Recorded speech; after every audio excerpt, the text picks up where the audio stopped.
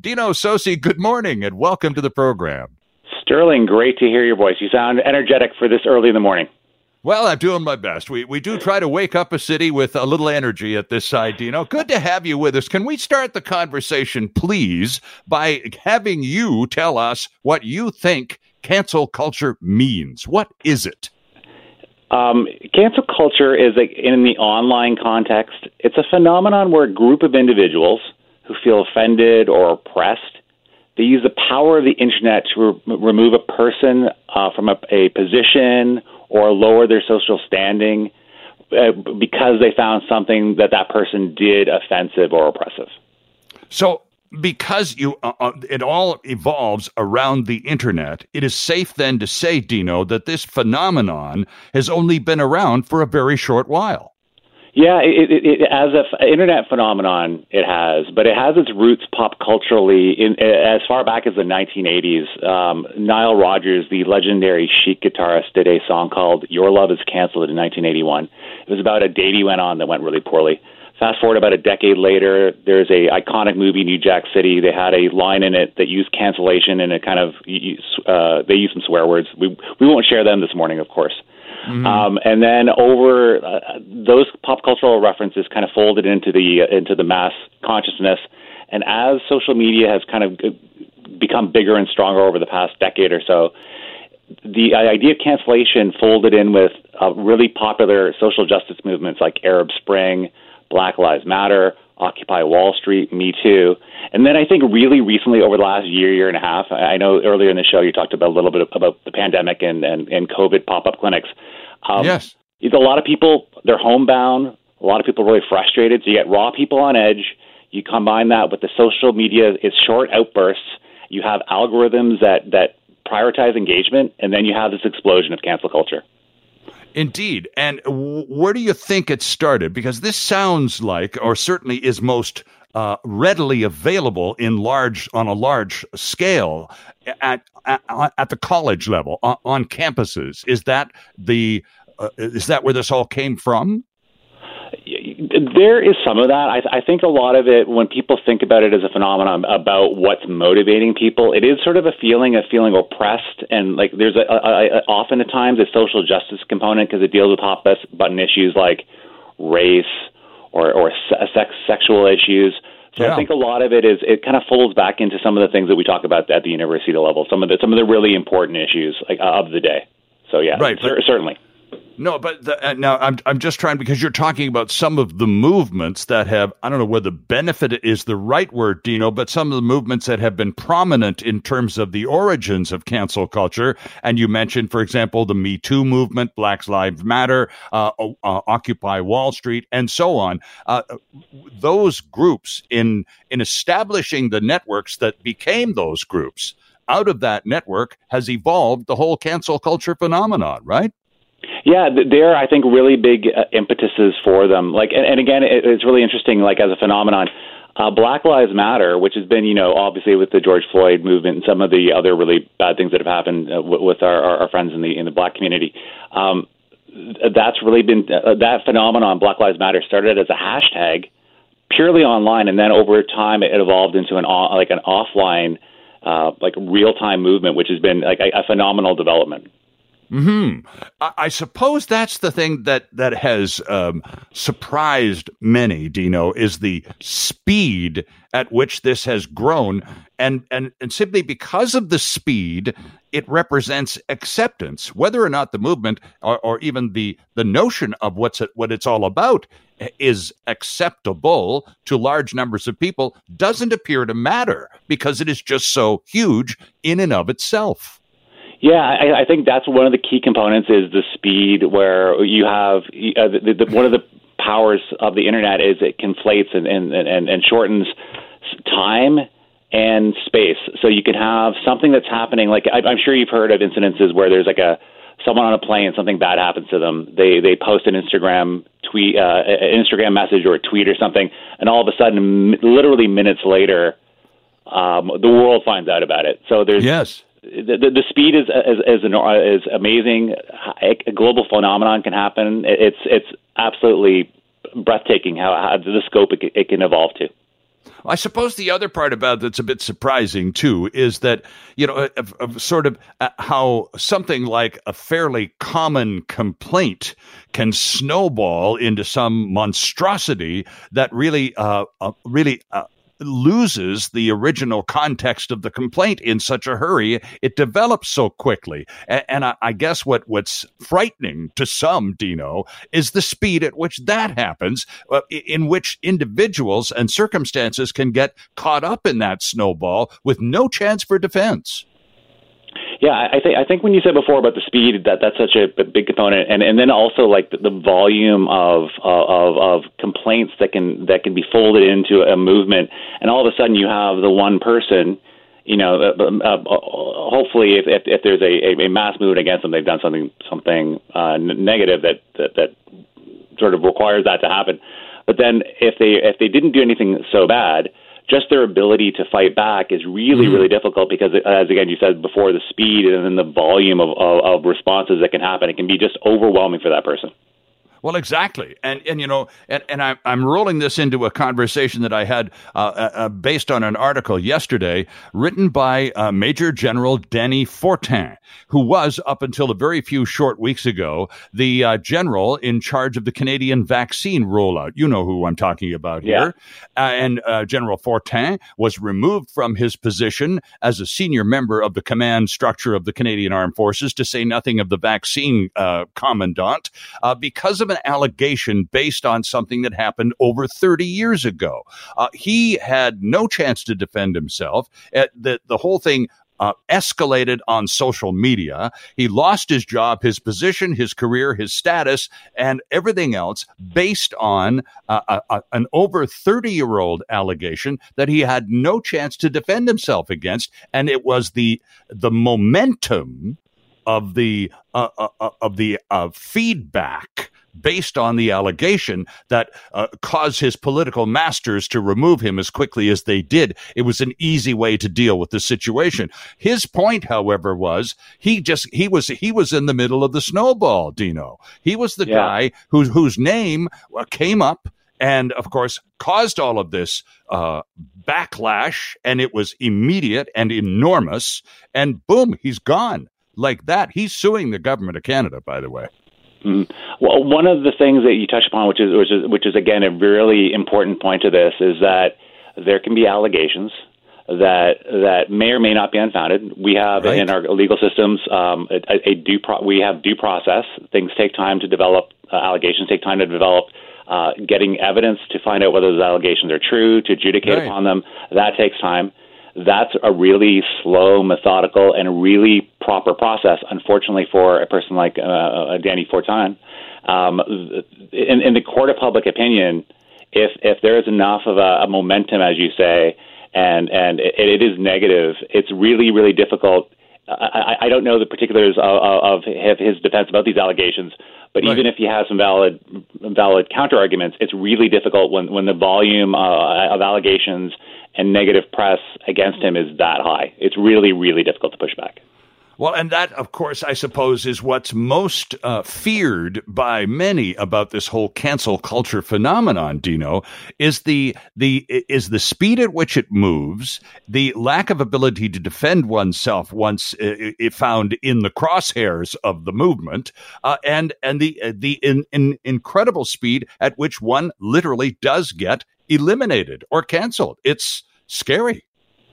Yeah, and then there's this, I think, a danger from that. There are these examples that happen that if the speed is fast enough, the volume of complaints is fast enough, and enough people get eliminated, it becomes a toolkit for people that they may use these tools for unfortunate and negative ends that might not be justified. And obviously, in our public sphere, we want to have people having robust, honest conversations. That's incredibly important for a democracy. But you need to be able to have both sides being able to articulate themselves. And when it's completely one-sided, it becomes really problematic.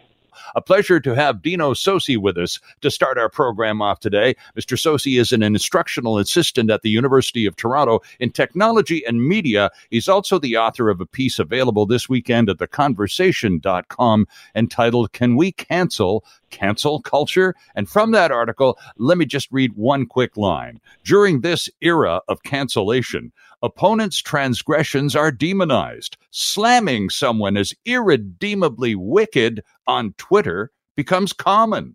Lives are irrevocably upended. We no longer reconcile differences with respectful conversations. The long-term outlook for public spaces as marketplaces of ideas becomes worrisome. That's from Can We Cancel Culture? Dino Sossi, that's a great line, by the way, and I think you really captured in that one sentence the sentiments of a lot of people sitting on the sidelines observing this phenomenon going, this is not healthy, it's not constructive, and yet you maintain in the article it has the potential to be both. Tell us how. I think it can be negative in the sense that we talked about in the earlier segment. There are people, if you're wrongly accused of something, and there's negative allegations, and you are the victim of a mass movement against you, obviously it's going to be really poor for that person. It might be an unjustified result for them. They have no ability in the court of public opinion to appeal to that person. They could be canceled, they could have their professional lives ruined, etc. Like for individuals that are the focus, it's almost completely negative. On the flip side, if you're able to garner support for a popular movement, say over the past year or so, in the aftermath of the unfortunate incident with George Floyd, that tragedy, if you're able to get enough goodwill and support in support of a movement that has a wide, broad support, you can help foster that social movement to a positive end. It's really difficult. It's very tricky because it's such a mass movement and you have people with different agendas being folded into one movement. It's really incredibly difficult, but it's possible. Yeah, and I suppose that's the problem. And I think there's a sort of an inherent suspicion that comes with something that happens this fast on such a massive scale in which such irrevocable damage can be done. Again, not everyone participates in cancel culture. And in fact, I would venture to say, Dino, the vast majority of us are on the sidelines observing this whole thing with almost open-mouthed, the fact that people get away with the kinds of damage and harm that they can cause as frequently as they do, and there doesn't seem to be any way for that. Once you're in the crosshairs, you're pretty much done, and that is terrifying for many ordinary people, don't you think? I think if you're a regular person, seeing how many of these incidences have become global phenomenon, where now there's people like, say, like Jeffrey Toobin, the CNN host. He was caught in a scandal with the Zoom call. He had a long legal career, a well-respected author, journalist, and then now I think the first thing that comes to mind is this Zoom call. And I think Tina Brown, who worked at Vanity Fair with him, said it's like his whole life of work. That's like a footnote to this incident. And again, I'm not excusing the incident at all, but it's just it becomes the dominating thought that a lot of people have, and it's unfortunate.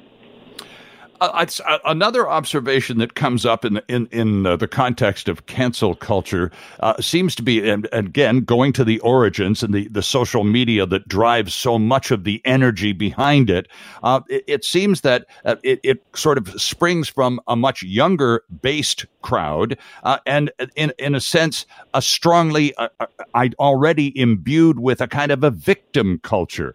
This seems to be something that's coming out again off a lot of campuses, where the idea of the whole social order is broken down into two groups: victims and oppressors. And if you're not an oppressor, well, then obviously you're a victim and sympathetic to anyone else who is. I know I'm oversimplifying it, but sometimes it seems that easy to sort of pick it apart.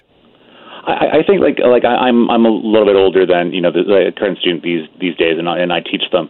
It's interesting where I was lucky enough, and I think like yourself, to grow up in an era where if we had differences with people, we would air them one-on-one, face-to-face, and I think you can get 95% of your problem solved that way.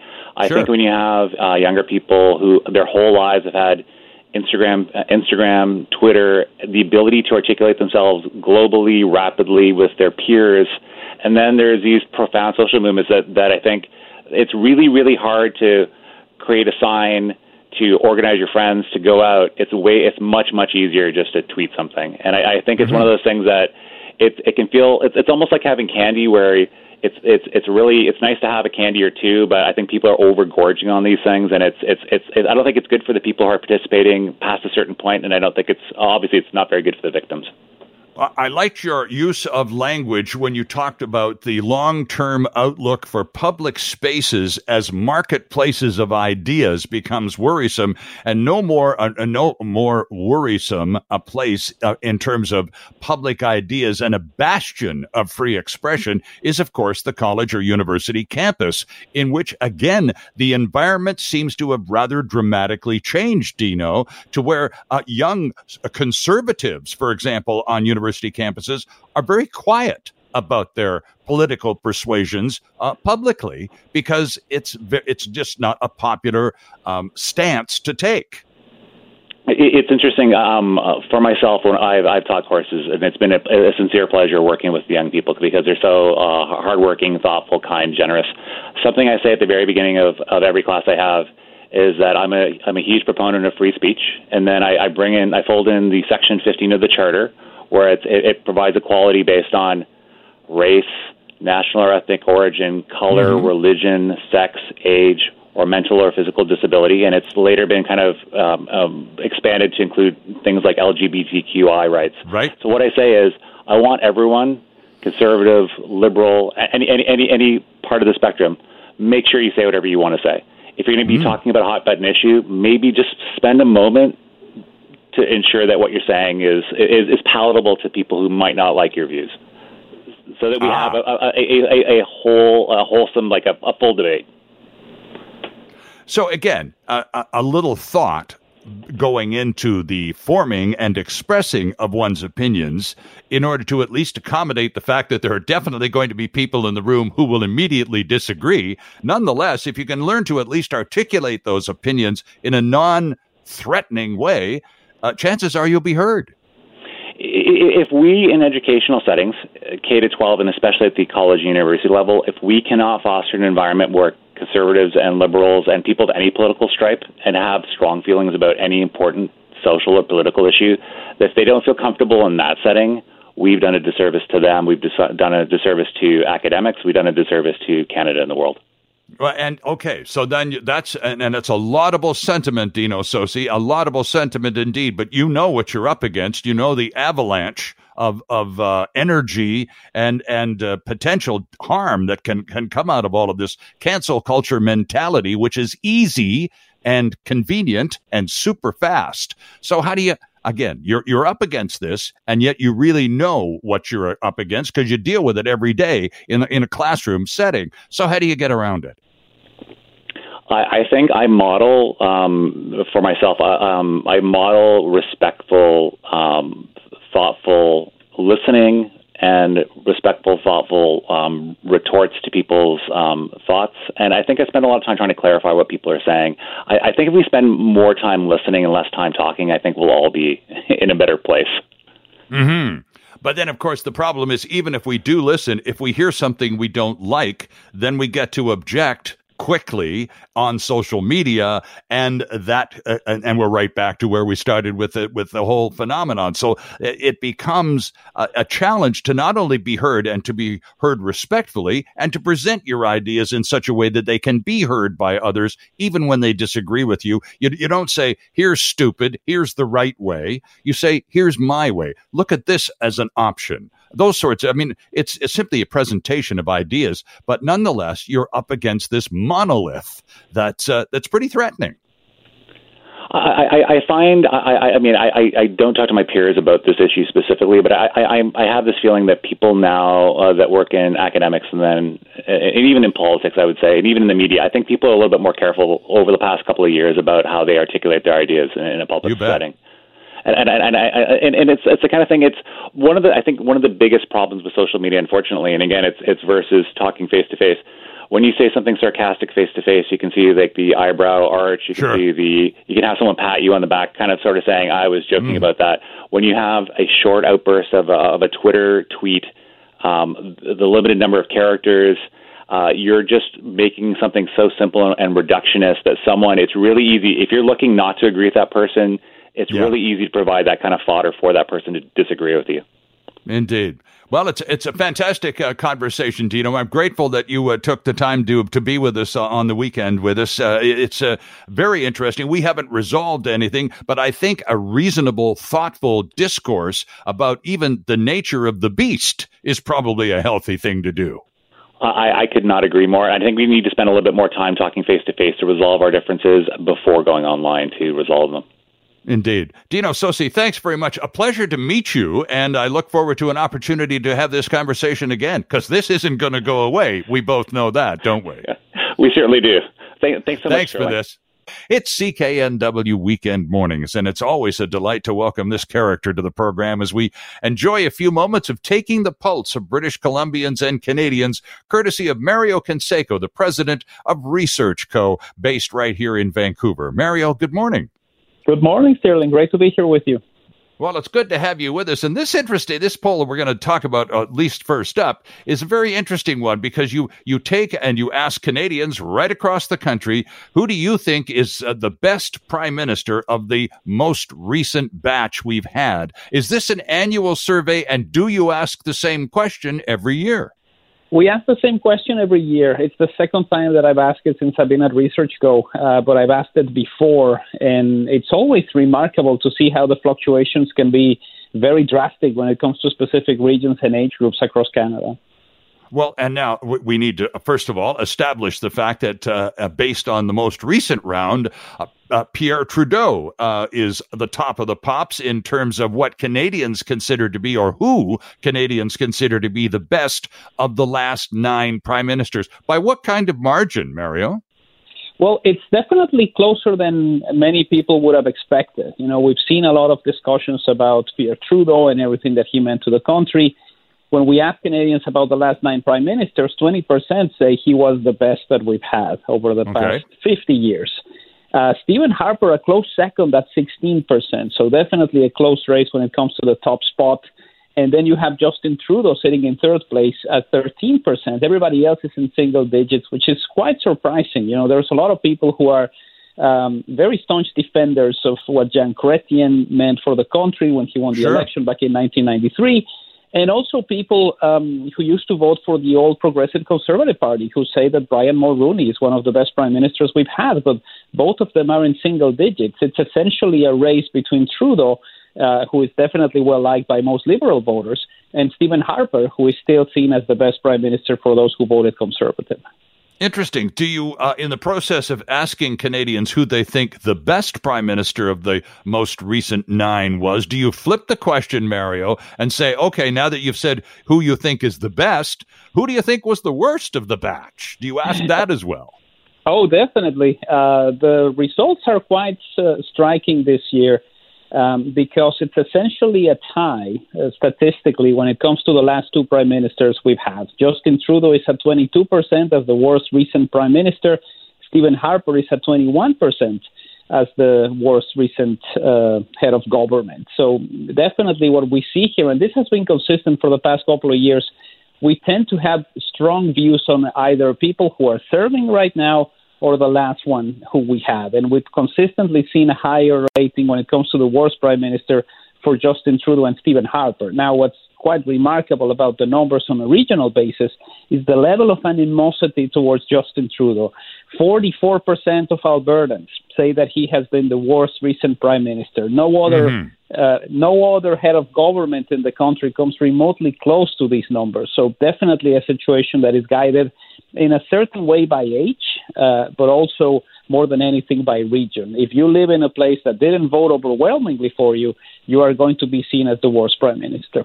Indeed. Well, of course, and Mr. Trudeau Jr., as the current prime minister, has gone out of his way, bent over backwards, in fact, over many years, to demonize Alberta and to particularly, I would think, from the point of view of an Albertan, to place its future in serious jeopardy. And as a result, during the last federal election, Alberta elected exactly 0 members of the Liberal Party. And so to hear a response from Albertans about who's the worst prime minister of all time, and to have Justin Trudeau, he who would do Alberta in, it shouldn't be too surprising to people who know anything about Alberta, should it?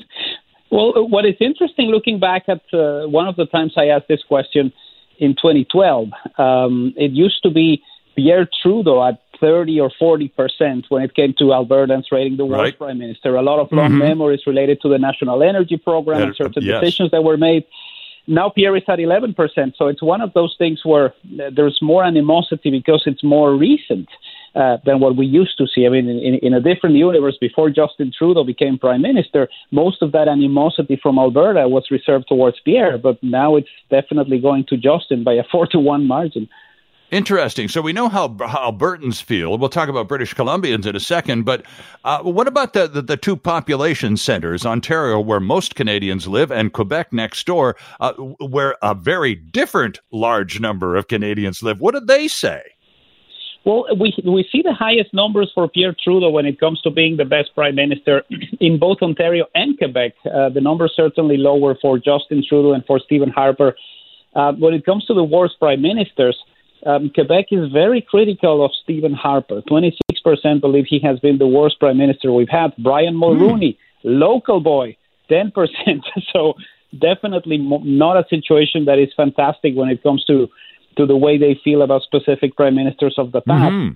And I think we see a similar situation in Ontario. Justin Trudeau a little bit ahead of Stephen Harper when it comes to being the worst prime minister, which is quite complex because you do see a situation here where people who usually vote for the NDP or for the Conservatives in Ontario tend to be more dissatisfied, but we haven't seen that when it comes to the actual test, which is voting.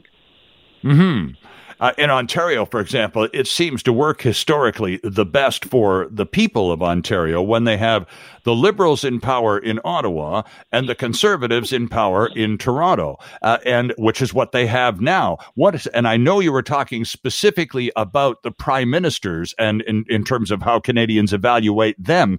But when you get to Ontario and they talk about, the next election, which we all know is coming up fast, what do they say about that dynamic with the Conservative provincially and the Liberals federally being best for Ontario overall? Well, it's been very interesting to watch over the past few months, particularly because of what is happening when it comes to Ontario politics. The Liberal Party used to dominate. We saw them form majority governments in the early stages of the century, and it really hasn't rebounded in the way that they expected after the electoral defeat of the last election. So we might be heading into an election that is more similar to the ones we had in the early 1990s, where the NDP becomes the dominant force and is essentially trying to topple the government led by the Progressive Conservatives. So we might be in a situation that is similar to that, but it's something that has happened consistently over the past couple of decades. Progressive Conservatives in power in Toronto and Liberals in power in Ottawa. Yep, and it goes back to the Pierre Trudeau, Bill Davis. There was a dynamic that really worked for the country as well as for the province of Ontario. And poor old Stephen Harper can't win for losing. I mean, he's considered by some to be the best and many others to be the worst. He's really going both ways at once, isn't he? Well, what is really interesting here is the level of criticism towards Stephen Harper when it comes to being seen as the worst prime minister is highest with those over the age of 55. So 28% of Canadians say that he has been the worst prime minister of the past 50 years. Interesting. Closely followed by Justin Trudeau. So, we were expecting maybe the numbers to be a little bit higher with younger people who don't tend to vote Conservative. They're more likely to be undecided on this question. And it's really interesting because you need to wait a little bit more to try to figure out what happens with these numbers over time. I think there was an expectation, for instance, that Jan Chrétien would be more appreciated as time went by, and we continue to see his numbers in the single digits. So as time goes by, the level of animosity from specific voters towards Stephen Harper really hasn't subsided. Mario's most recent poll has to do with popular prime ministers. And here in British Columbia, Mario, as we know, as we've already discussed, Pierre Trudeau tops the list as the best recent PM for Canadians in most parts of the country. Is that replicated here in BC as well? Yes, he is ahead by 4 points. 20% of British Columbians who say that Pierre Trudeau was the best prime minister of the past 50 years. Justin Trudeau in second place at 16%, and the only other figure in double digits is Stephen Harper at 12%. Not a lot of love for the two prime ministers who have actually represented ridings in British Columbia. Right. John Turner is at 4%. John Turner is at 3%, and Kim Campbell is at 2%. So our two local prime ministers don't fare very well on this question. Well, and of course, that would be a high registering on the radar for relative to other Canadians when they would come up with John Turner and Kim Campbell. I think at least they were local and so have some flicker of recognition locally. Mario, I wanted to ask you about, because we've been talking now about popular prime ministers and what Canadians think about who was the best at the job over the last 50 years or so. How about the other side of the house? How about opposition leaders, people that maybe never made it to prime ministers, but were thought by some to be that sort of material? For example, now, did you hear that ad, by the way, in the last commercial cluster about typical conservative? They're taking shots at Erin O'Toole in the same way the conservatives took shot at Justin Trudeau. He's just not ready. Well, that typical conservative. So the mudslinging is on. So let's talk about Rona Ambrose and Preston Manning and other people. Rona Ambrose is thought by many conservatives right across Canada right now to be the one. If she was in the job that Erin O'Toole now occupies, it would be a very, very different political game. Do you agree?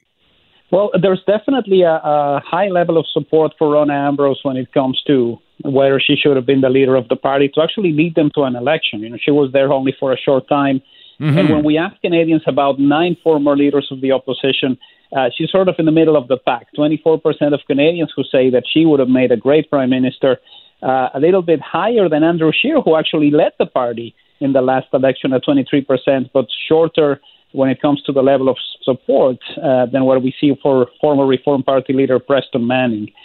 This is always a fascinating question to ask Canadians because you're always thinking about the situation that they faced. And this is one of the reasons for somebody like Robert Stanfield to be doing as well as he is. 31% of Canadians saying he may have been one of the best prime ministers we never had.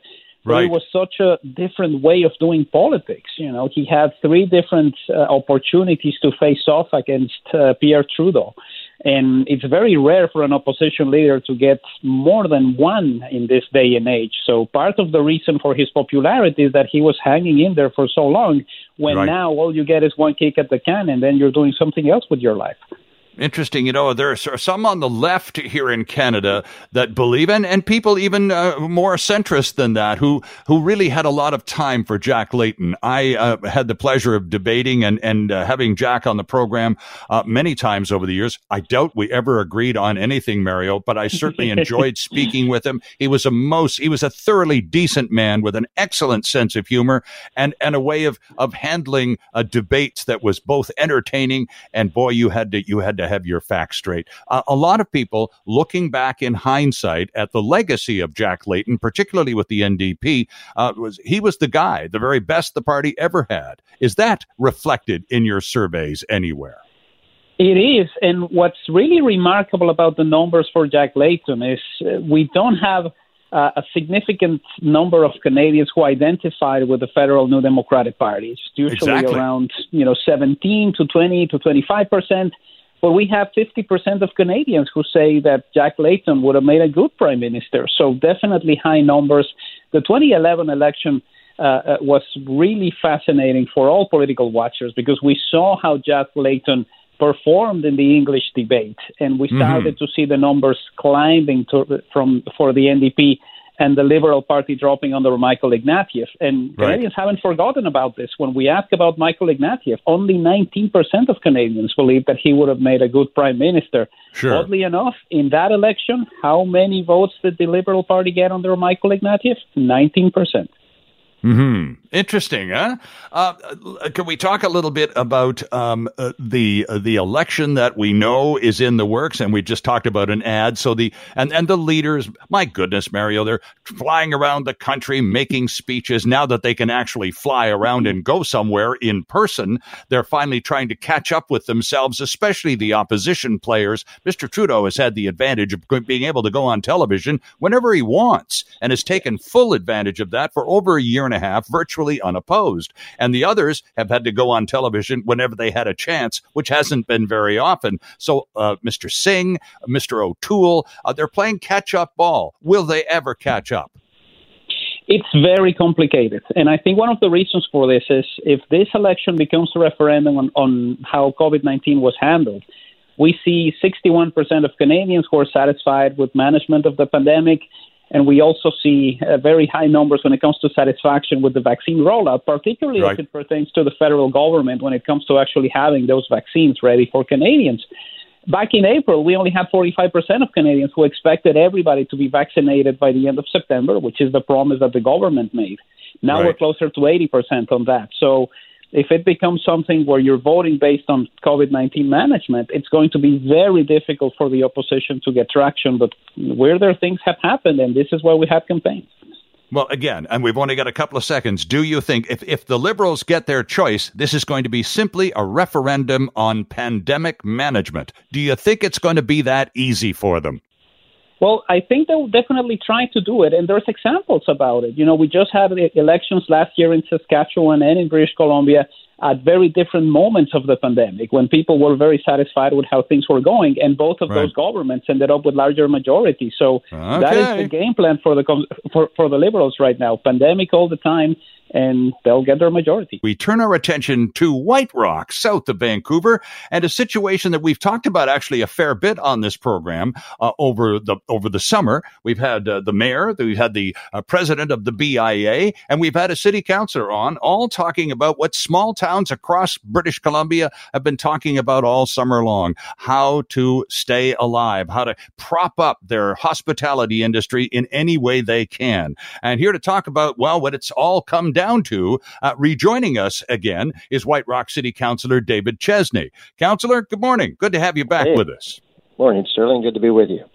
So this is all about the Marine Drive, White Rock's legendary beach strip, which features all sorts of restaurants and interesting places to eat and shop and so on. And like many other tourist attractions in our province, Dave, has been almost completely shut down by pandemic lockdowns and so on. And so the merchants, the city government, and business people have been struggling to try and come up with something that would work. The plan that was adopted was to take the two-way traffic on Marine Drive and take one direction out of it, thereby allowing another extra lane for all sorts of hospitality things to happen. How's it working out, or how did it work out?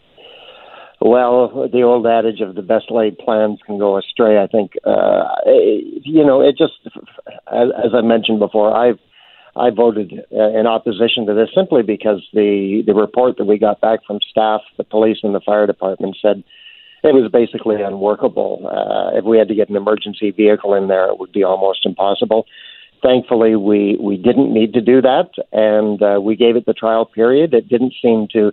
It helped a few restaurants. You got to remember, and people that are not familiar with White Rock, we have the largest concentration of restaurants in any part of the Lower Mainland. It's in that two sections, East Beach and West Beach, it's chock-a-block. It's basically nothing but restaurants. So it's very difficult for that many restaurants to succeed, to be very honest. The ones that have been there for 30, 35 years have built up a good clientele. But the new business owners that come in, people come in and they'll see the empty stores and they'll go, oh, Martha, we could just have a smoking business here. But unfortunately, you have to make hay while the weather's good, sort of May through to July, to keep you coasting through the off season. So It was difficult because of the COVID, and as you identified it, this is right across Canada, right across the whole Lower Mainland, and Sure. the majority of our council acquiesced to the wishes of the BIA, and it was a trial period, and simply when we looked at the numbers, when we listened back to the community, it seemed time to pull it out. So it comes out on August 11th. We return to normal. We'll continue to try to figure out over the years. We've run shuttle services down there at the request of business owners. The previous council built a $12 million giant parkade because the thought was, it was difficult for people to find a place to park. But to be quite honest, on those gorgeous sunny days like today, you could have 4 parkades and you couldn't have enough parking. So it's feast or famine. We've lowered the parking rates. We've done everything, as I say, to try to encourage people to come to the beach, not only just this summer, but every summer. And we keep running up against the challenges, but we'll continue to fight through it. My concern was not just about the waterfront businesses, all the businesses in White Rock. Certainly when people think of White Rock, they think of the Marine Drive and the pier. They don't think much about the Uptown and the Five Corners district. But as elected officials, I think our responsibility is to all of the businesses in White Rock. Of course. I can remember when we talked several weeks ago now, and because you were the only member, as I recall, at the council meeting that did vote against this plan, and you articulated your concern at that time about emergencies. And as you just said, thank goodness that never materialized, that on a crowded one-way street on the middle of a summer weekend, there was an emergency that would have required a considerable a lot of trouble to get any problem sorted out. That never did materialize. But what about participation, Dave? I got to tell you, Carol and I drove along Marine Drive, and that one way only. It was just before lunch on a weekday. So the energy and the crowd size would be very different than it would be, for example, on a Saturday afternoon. But I have to tell you, it was kind of spotty. Some restaurants had tables and chairs all set out. Other restaurants had none. So overall, how has the participation level been from those businesses for whom this situation was created? Very low, to be very honest. I drove again last night, and basically 10 restaurants took part in the program. On West Beach alone, there's 23 businesses that could have taken advantage of this. I think 6 took advantage of it. So the buy-in, we can research this and find out. Hindsight's always 20/20. Whether Sure. it's communication from the BIA, a lot of the businesses seem to be confused after they put it in. Now they felt that they should be able to stay open till September. They couldn't remember whether it was the BIA or city staff told them that this was going to run through till September, but. Clearly, before this ever went in, we put a motion for it at council, and it was passed by the majority that once Dr. Bonnie Henry increased the interior inside dining, which Sure. is the reason that we allowed the outside dining, is because the inside dining had been cut. So once we got to that point on July 5th, it was supposed to come out at that point in time. And when we reviewed that, these barriers are very difficult to move. You need a very specialized truck to be able to do it. You need to shut the road down. We'll close the road for probably about 18 hours on the 11th to get those out of there. And in that 24-hour period, the company that was going to take them out originally told us, well, August 5th, 7th, but by the time staff waited for the council meeting for direction, by the next morning it was August 11th. So, it's been 2 months. We gave it a good shot. Certainly there was a couple of the restaurants that created beautiful patios, Uli's on West Beach and Zapoteca on East Beach. They did a tremendous job. Had everybody bought into that, aesthetically it would have looked better. It still wouldn't have worked. It's well documented the East Beach businesses, because of people coming from the east to the west, had to reroute all the way up around town. They couldn't drive in. And most of the East Beach restaurants are takeout. That's where the fish and chip joints are concentrated. Sure. So people, the world famous Moby Dick, their business, according to them, was off 60 to 70%. So it in that sense, it completely backfired for East Beach. Two very different dining areas. Indeed. This is a logistical thing that I don't think a lot of people think about. Back to the barriers for a moment that you were talking about, because you just can't make a phone call and say, we want the barriers out. How about tomorrow morning at 9 o'clock? The companies, the contractors, and you're not the only community in Metro Vancouver to have installed barriers and other traffic diversion devices. So when it comes time to take these things out, you can't just make a phone call. You actually have to make a booking and wait till your turn, don't you? You're absolutely right. And it's a peak season for them with a lot of events going on, summer events, and people needing to change traffic plans in the community.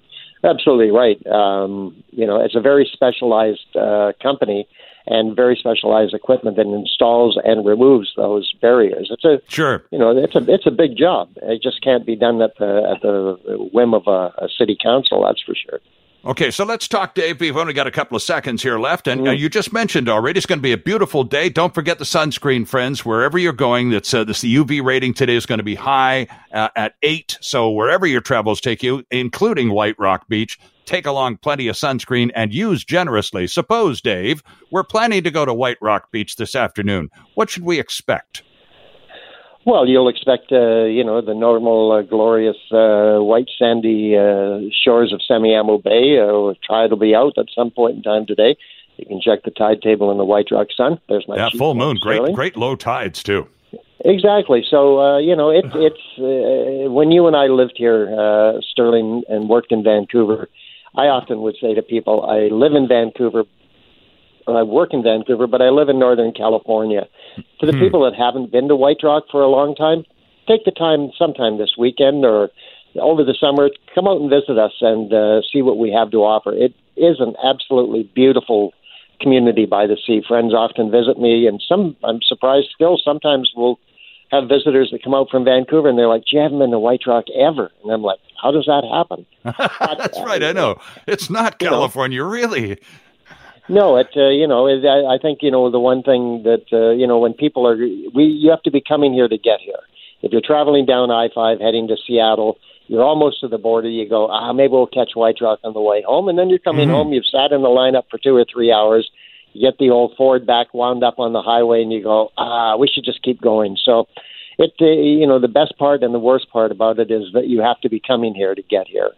So come on down. The weather's fine. We have, one of the most child-friendly beaches in the community in the Lower Mainland, and it's spectacularly beautiful. Canada's longest pier, and we do have a lot of great restaurants. You can literally dine from every culture in the world along our waterfront. So it's our city by the sea. Come and visit us. It's a pleasure to welcome Rob Williams back to the program. Rob is the sports editor at the Daily Hive, and Rob was going to join us today, as he promised to, in front of many witnesses last weekend, to talk about the big expansion draft, the big show, and a good show it was, put on by the Seattle Kraken a couple of days ago. But, well, he's got a big scoop this morning that we've already heard about, but the Vancouver Canucks have definitely preempted the Kraken in this morning's conversation. Rob, good morning. Welcome back. Good morning, Sterling. Yeah, lots of news in the NHL concerning the Vancouver Canucks. Well, let's talk about that. A blockbuster trade, your headline in the Daily Hive, Canucks make blockbuster multiplayer trade with the Coyotes. So let's break it down. Yeah, this is the biggest trade in I don't know how many years by the Canucks. Lots of different aspects to this. So the first and foremost, I think the thing that jumps out in this trade is the salary dump. The Canucks have signed many regrettable contracts in the last bunch of years, and the three worst ones are, arguably, Louis Eriksson has for sure been the worst. $6 million a year against the salary cap. Jay Beagle and Antoine Roussel provided some value in terms of penalty killing over the years, but and Roussel as an energy player. But $3 million a year for those players that are barely fourth line players at the stages of their career. So all three get lumped into this trade. So they're all off the books for the Canucks. So that's massive. They of course traded a first-round pick this year, which is 9th overall. So that's a huge trade chip. They traded a second-round pick next year and a 7th-round pick the year after that. So those are huge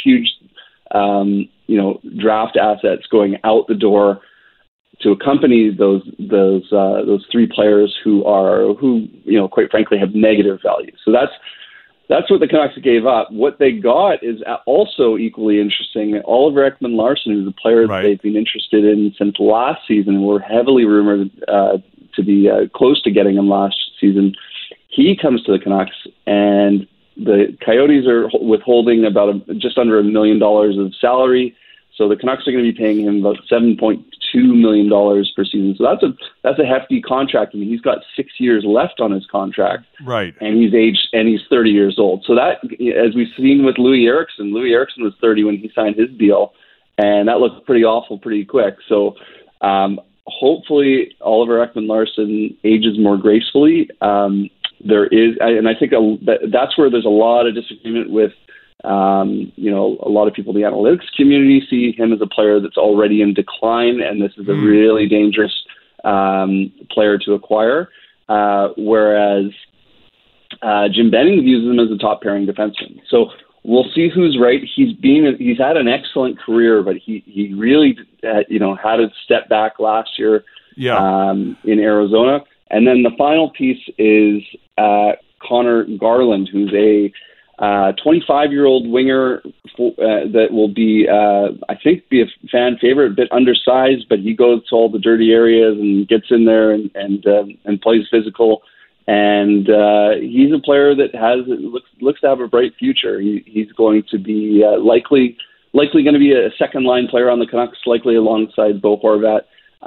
So he's a player that I think everyone will be excited about as well. So, yeah, lots of moving parts in this deal. No kidding. It's a deal that makes them much better next season. Undoubtedly, it's just what did they give up in the future that might hurt them down the road. You mean in terms of those draft picks, including, of course, the first rounder that the Coyotes took last night? Do the math for us, Rob. We dumped $12 million in salary with Eriksson, Beagle, and Roussel. So that allows for Ekman-Larsson. He's going to come in and cost us $7 million. So that's a net $5 million in salary cap that they have now to operate with. But they've got to pay some of their stars this year before they start the season. Is there enough room to get everything done? Possibly. I think they are going to, if they were to just kind of, it all depends. So they've got to re-sign Elias Pettersson. They've got to re-sign Quinn Hughes. They're going to make room for those two. Those two will get signed. It's just at what number and then what other moves do they have to make. They still need to do something on defense. Nate Schmidt is heavily rumored. I think that's a player that we could see get traded. He makes just under $6 million. Jake Virtanen, I think, is likely to get bought out. So he makes another $2.5 million against the cap. So those are two guys that I could see moving. I think they want to bring back Travis Hamonic, but at what dollar figure? He was on a very cheap deal last year. He's probably going to want to get a little bit more money, a little bit more term this time around. So Brandon Sutter is a guy, I think, now that Jay Beagle's gone, the Canucks are in need of a fourth line center. They're in need of a penalty killer. That makes some sense. It'll have to be quite a bit cheaper than his last contract, which was an onerous one. So they do need to move a bit of salary to. And I think that'll come in the Nate Schmidt deal. But if they move Schmidt, they need another defenseman. So they're still very thin on defense, even with Ekman-Larsson. He helps, but they're going to have to rebuild the defense. Their forward lines, I must say now, though, their top three lines look very good right now, especially with Vasily Podkolzin. They could be in a situation where they have Podkolzin, Jason Dickinson is the new center they got on the third line, and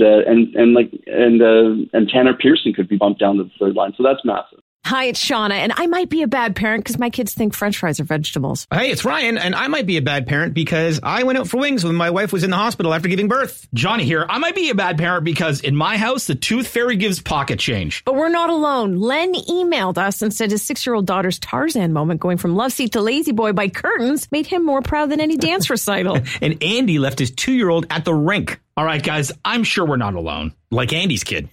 For stories and confessions like this, make sure you check out our podcast. It's called Bad Parents, and it's available wherever you get your podcasts. I left a glove at the rink.